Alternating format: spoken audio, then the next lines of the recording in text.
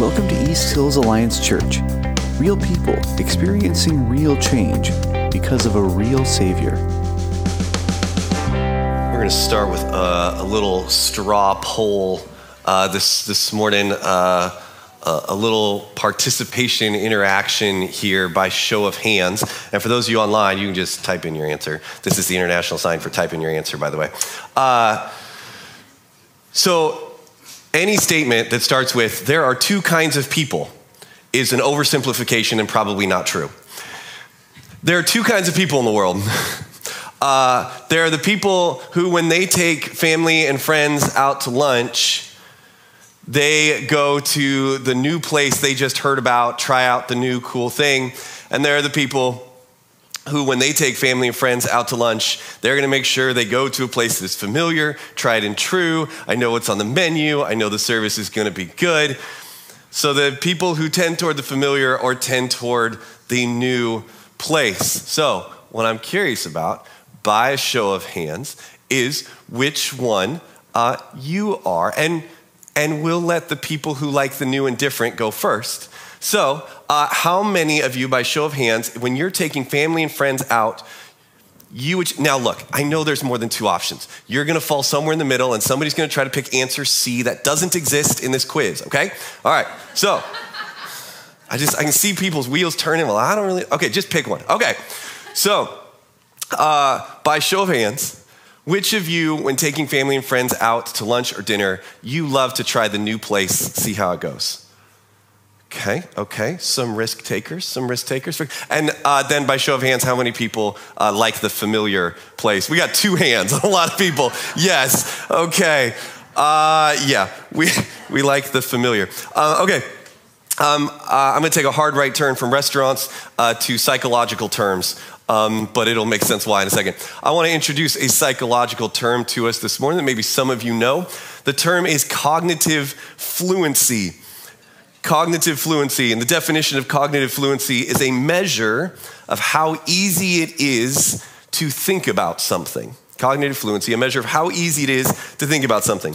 So according to one article I read, it says, quote, "Our brains are lazy. The easier something is to understand, the more likely we are to believe it. According to psychologists, any situation where we are required to weigh information, for example, voting, buying, or marriage, is influenced by cognitive fluency." In other words, the easier it is to think about something, the more familiar something is, the easier it is to think about, okay? So whether that's a brand or a menu or a website, the more familiar something is, the easier it is on our brains. Now, people have studied this, and I'm not sure who paid for these studies or if they do to anybody any good, but I can now quote some things. One study showed that if your company's name on the stock exchange, like that little abbreviation, if that's pronounceable, that little abbreviation, your stock is more likely to do well. Again, I don't know why they study this. I don't know that that's actually true, but it's what the study says. People are shaking their head like, that cannot be right. I don't know. That's what it says. Another study says, and I do firmly believe this one, another study said that if you present information in clean and clear font, people are more likely to believe you are telling the truth. The truth is a powerful thing to communicate through clean and clear font. One study even showed that if you have a familiar name in your society, like John or Steve or Josh, that people are more likely to find you trustworthy. Now, whether that's a good idea or not may be a different thing, but people are more likely to find you trustworthy. So if you've ever been mad at your parents for giving you your super unique name, now you have a reason to be mad at them. Like, look, Mom, nobody trusts me, and it's all your fault. You gave me this name. Okay. Building up families, one sermon at a time. The truth is that whether the thing we're familiar with is actually more comfortable, more correct, more true, we feel more comfortable in that space. Today we're going to talk about a story about familiarity, but it also is a story that may be very familiar to some of you. So if this is a familiar story, I'm going to ask you to try to set aside the familiarity for a few minutes here and see what God may want to do new through this story in your heart and mind.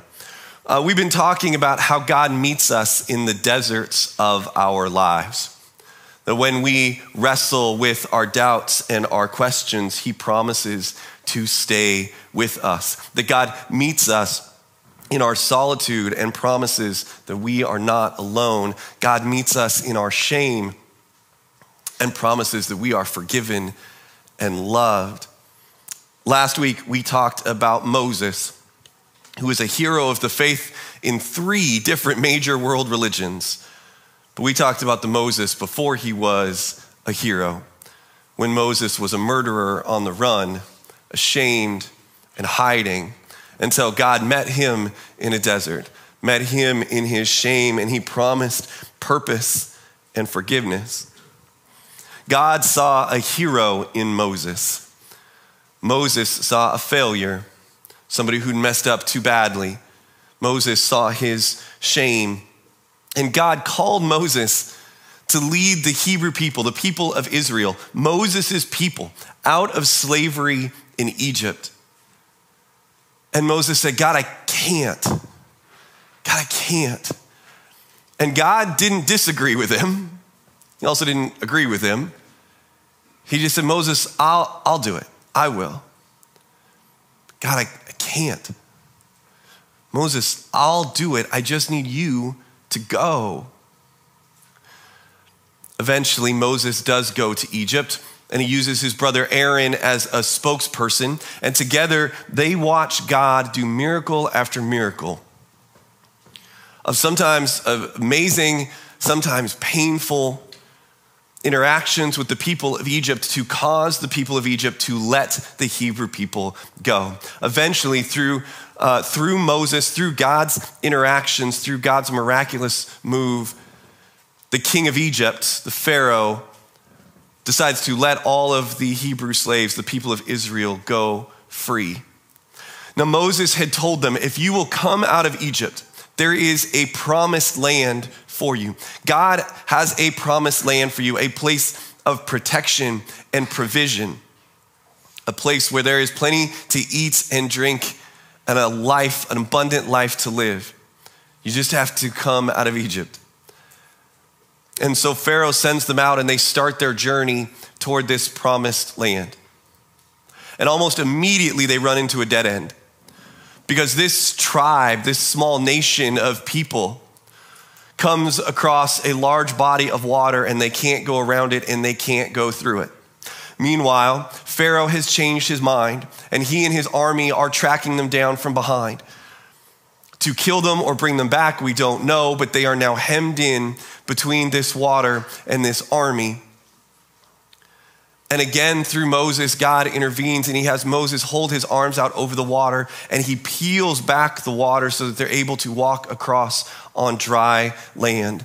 And after all of the people of Israel have gotten across and Pharaoh's army is chasing them through this peeled back water, the water collapses on Pharaoh's army and they drown. And God has fully set them free from Egypt. Now there is a tribe of people in the desert, and everything is unfamiliar. Everything is unfamiliar. The landmarks, the routines, the dangers, everything is different. So we're going to pick up the story of these celebrating, confused, uncomfortable people from there. And I'm going to be in Exodus chapter 15. Exodus is the second book of the Bible. I'm going to start in chapter 15, verse 22. If you're new to Scripture, by all means, feel free to grab a Bible, find that second book of the Bible. Those big numbers are the chapter numbers. So big number 15, the little numbers are the verse numbers. Little number 22. So I'm starting in Exodus 15:22. Then Moses led the people of Israel away from the Red Sea, and they moved out into the desert of Shur. They traveled in this desert for 3 days without finding any water. When they came to the oasis of Marah, the water was too bitter to drink, so they named the place Marah, which means bitter. Then the people complained and turned against Moses. "What are we going to drink?" they demanded. So Moses cried out to the Lord for help, and the Lord showed him a piece of wood. Moses threw it into the water, and this made the water good to drink. It was there at Marah that the Lord set before them the following decree as a standard to test their faithfulness to him.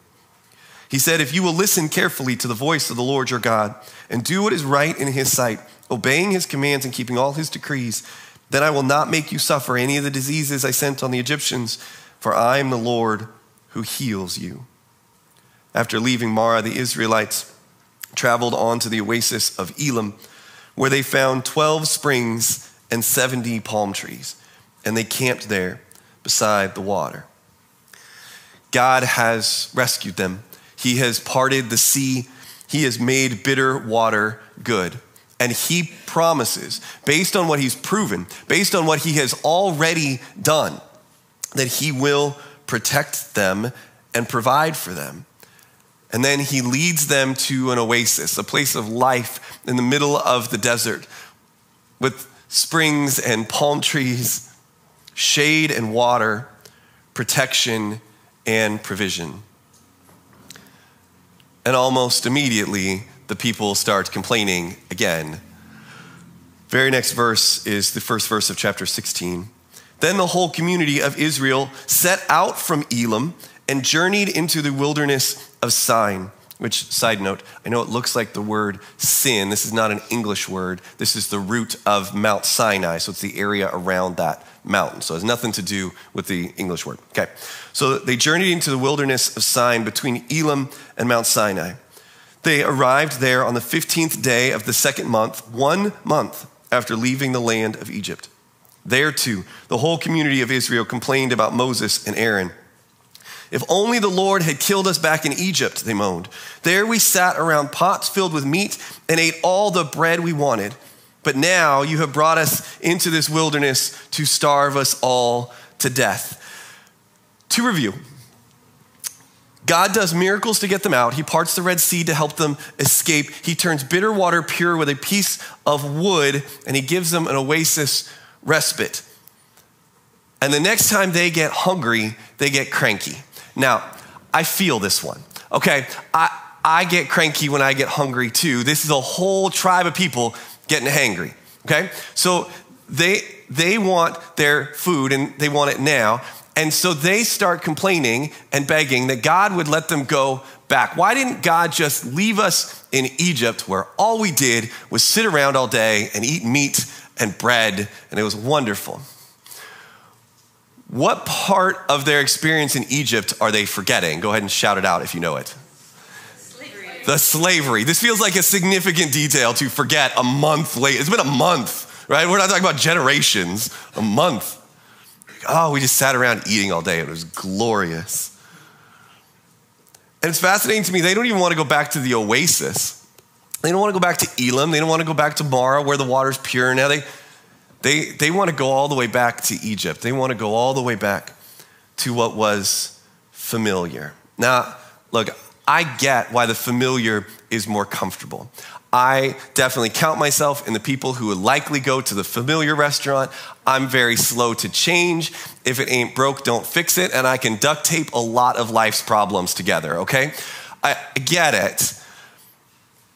But there are ways in which the familiar can actually be really harmful.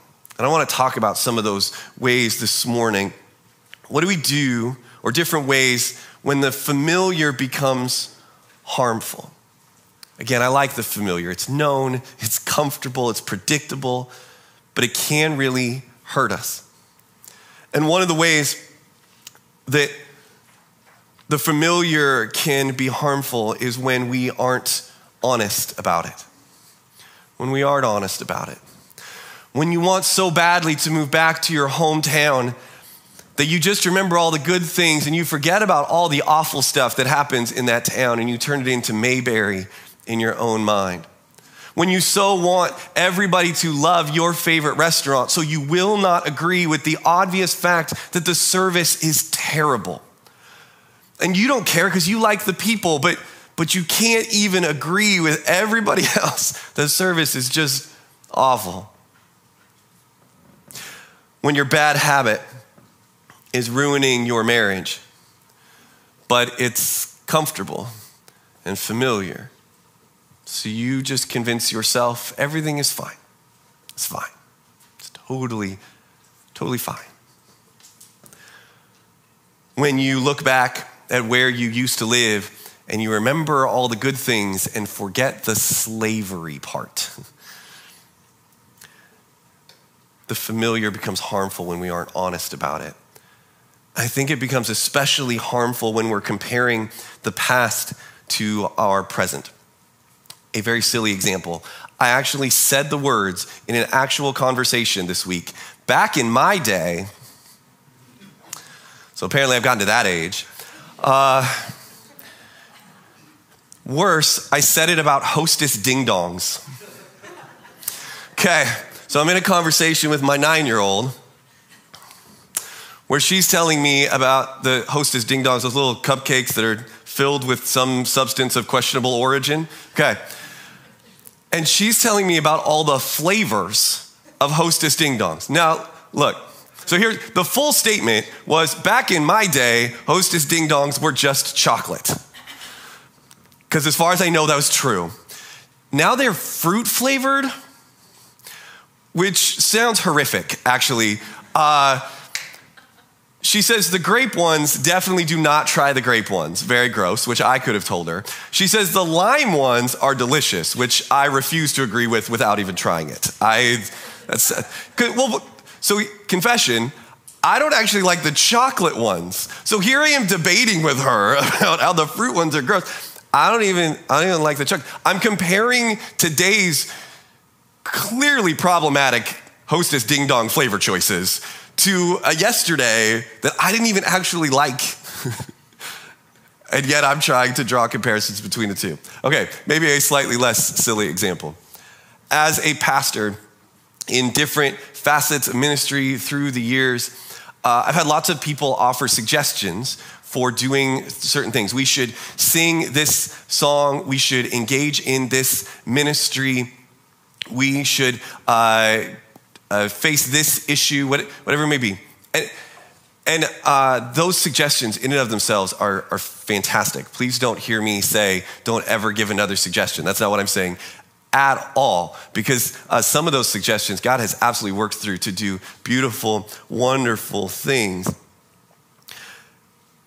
I've had a realization about these suggestions, though, through the years, because these suggestions often come with a story about back when. Okay, so I want to do this ministry. We want to sing this thing. We want to have this style of stuff because back when it worked really well. And oftentimes what has happened is that I just don't think that method from back when is going to work as well today. But my realization as I've collected these stories over the years, not really, I'm not like writing them down. I'm just saying that as they've come in over the years, my realization is oftentimes that person's suggestion comes from the high point or some significant high point in their relationship with Jesus. We sang this song at camp and I just knew that Jesus loved me and I could feel his presence in that space. I was a part of this evangelism ministry and we saw person after person after person come to faith in Jesus. I was a part of this Bible study and we learned so much and we grew so much and we did life together and we cared for each other. It was fantastic. And we remember the good and sometimes we forget that camp high was great, but we came back unprepared for the world we actually had to face. And so many of us drifted away from those commitments we made at camp. That evangelism ministry was fantastic, but we were so busy finding other people to bring into the kingdom, which is great, that we never matured in our faith. And half of us who are part of that ministry have now wandered away and aren't even sure what we believe anymore. That Bible study was so great, but we turned insular and we never reached out to anybody else. We were a part of a church where everybody knew everybody else's name, and it was fantastic, but everybody knew everybody else's name because nobody new ever came. And if they did, they weren't part of what was in and what we were doing. We remember the good and we forget the bad. And then we wonder why this moment that God has crafted for us can't compare to the memories that we've crafted for us. Along those same lines, the familiar is harmful when it makes us ungrateful. The familiar is harmful when it makes us ungrateful. When we can't see the good that God is doing now because we keep looking back at what used to be. When we dismiss the open doors that God is putting in front of us because we're still checking the doors behind us to see if any of them will open back up again. To see if we can head back through one of those doors to something that feels more familiar and comfortable. And sometimes our obsession with glorifying the familiar makes us bitter and ungrateful about what we have now.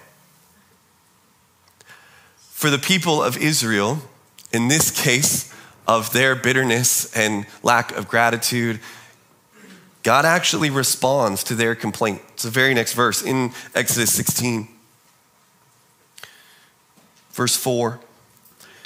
Then the Lord said to Moses, "Look, I'm going to rain down food from heaven for you. Each day the people can go out and pick up as much food as they need for that day. I will test them in this to see whether or not they follow my instructions. On the 6th day, they will gather food, and when they prepare it, there will be twice as much as usual. God has walked them out of Egypt, through the Red Sea, made bitter water clean. The people are now bitter and ungrateful and lying to themselves about what the past looked like. And God's response is to rain down food from heaven for them. How good is that? That night, a huge flock of quail come and land in the camp and make themselves available for dinner. Not as the guests, by the way, but like as the actual food, just in case that wasn't clear. Like they are the dinner. Okay, so quail come in, they're the dinner. The next morning they wake up, there is dew all over the ground. That part, fine, normal. That happens here too.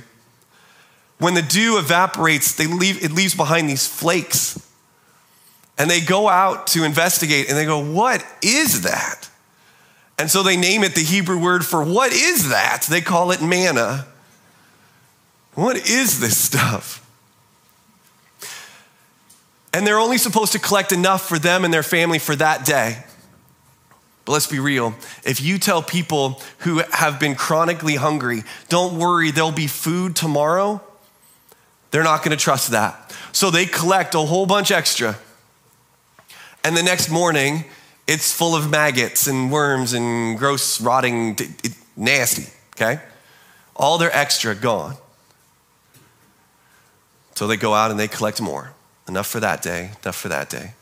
Until day 6, where God has said, hey, on day 7, you're going to rest. So on day 6, when I provide this food, it's gonna last for 2 days. So collect 2 days worth. I know I told you the other 5 days, collect just that day's worth, it all goes bad. Today, collect 2 days worth, and I promise it's gonna stick around because God's provision will match God's instructions, okay?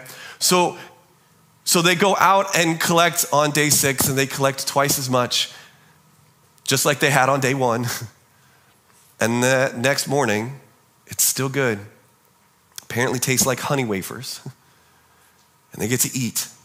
Hopefully it tastes good with quail. I don't know. For some reason, it's not moldy. God has provided.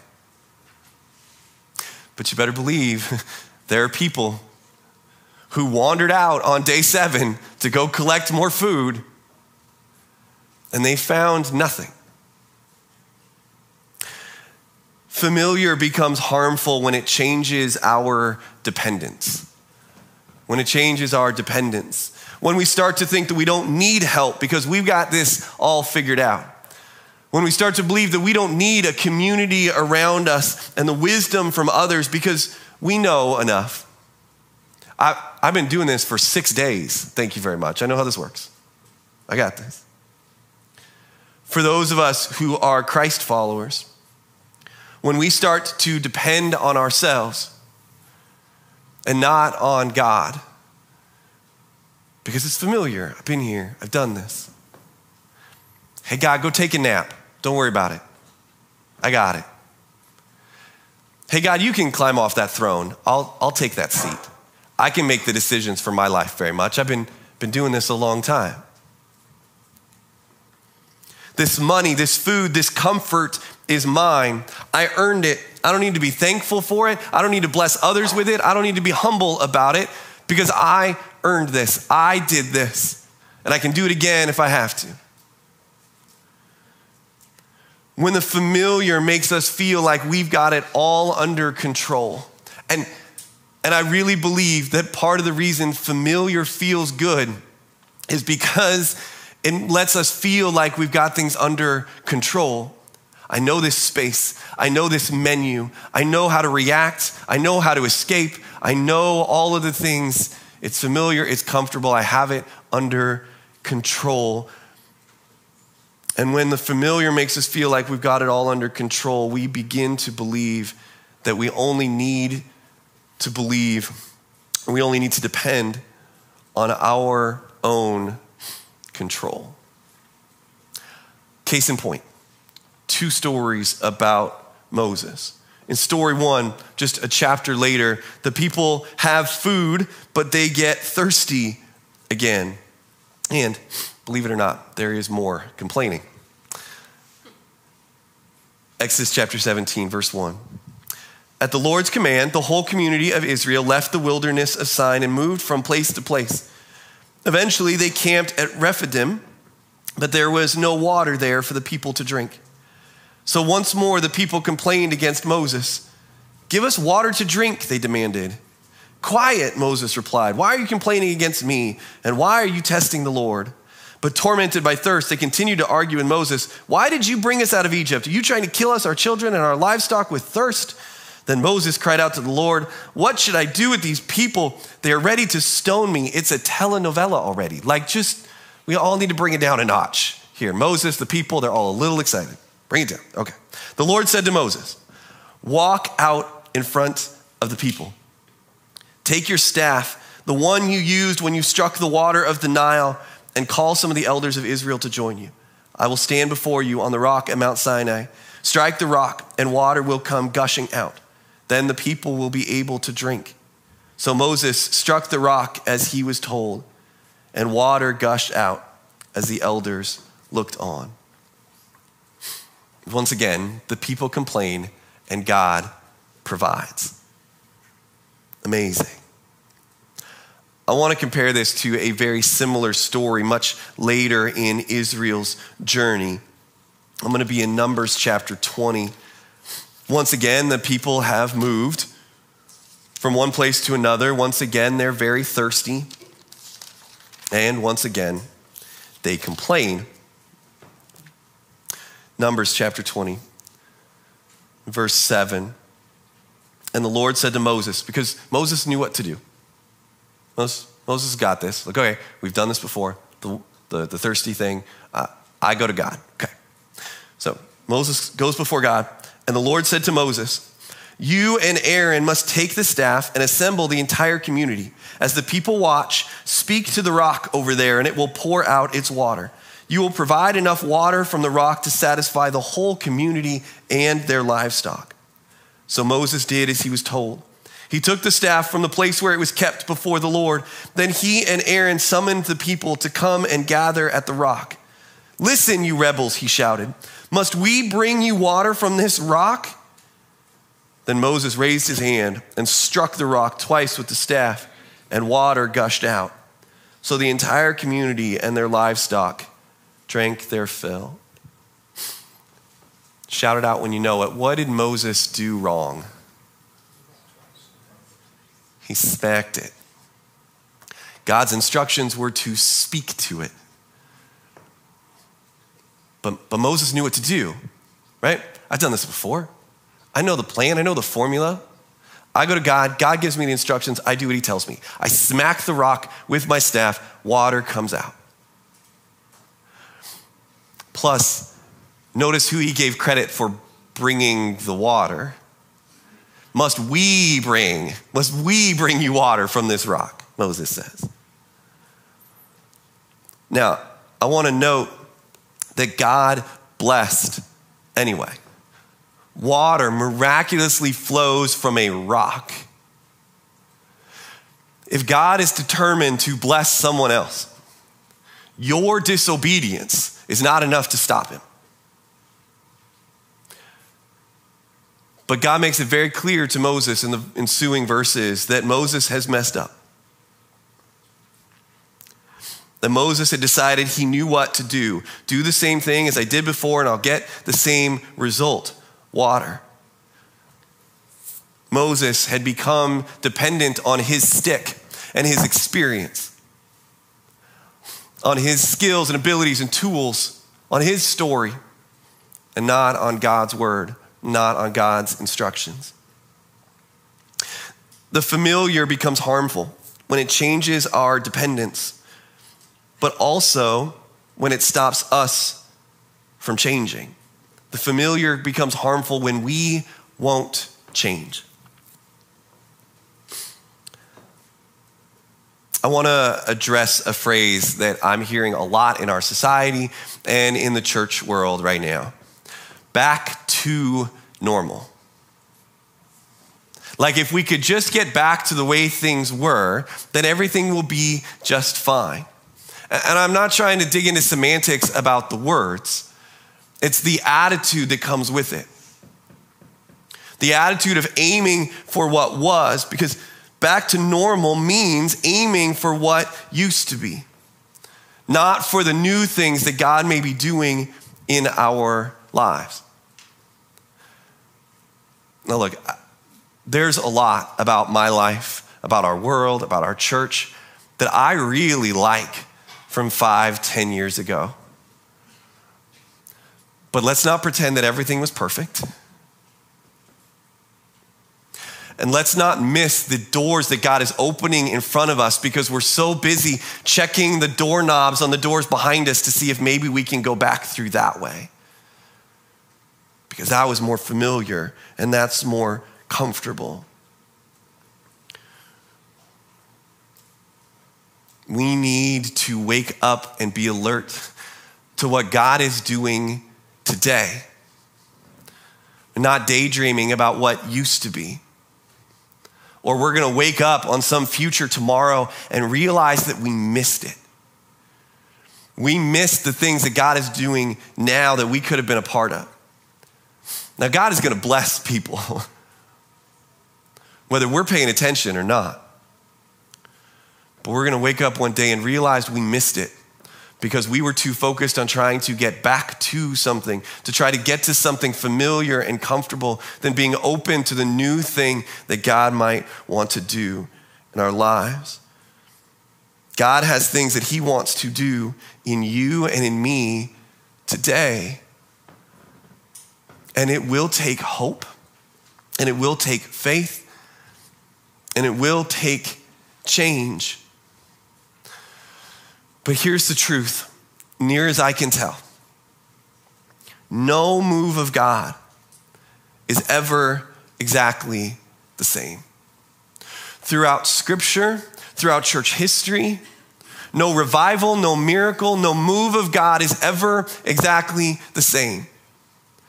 They overlap, they share characteristics, but it's never exactly the same thing. Because our God is into doing new things, creating new life, creating new opportunities, writing new stories. And God wants to create new life in you and in me. He wants to create new opportunities in us and for us. God is writing new stories in our midst. So here's the question. And you don't need to answer this in this moment, but a question to take with you and answer this week. Are you ready for new? Again, I'm telling you, I'm not usually the biggest fan of change.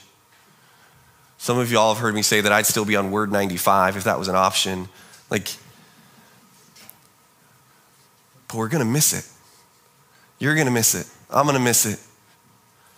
Because if our focus and our direction, the goal of our hearts and minds is to go backwards, to try to find the thing that is more familiar and more comfortable, we're going to miss the new things that God is doing, the good things that he has in front of us. We're going to miss the open doors that he has laid in front of us, the opportunities, the stories. God is doing new and good things. God wants to do new and good things in and through you and me. So I want to pray for us and the things that he's doing in and through us, that we would be open to them. Father God, we do want to open our hearts and our minds to you, to give you our lives, to give you ourselves as an act of worship, to be open to the new things you're doing. God, we, like many of us, familiar and comfortable. God, would you keep the doors behind us that need to stay shut? God, would you direct our attention and our focus and our energy toward you, toward following you wherever you're leading us. Through some old methods, through some new methods, through things that feel familiar and things that aren't. God, we want to see you move in our lives and in our community. We want to see a difference made. We want to see testimonies stirred up. We want to see grace spread. We want to see the kingdom come alive in our church, in our county. We want to follow you into the new life and growth that you are doing.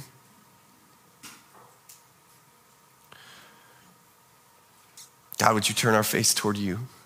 Would you drag us along?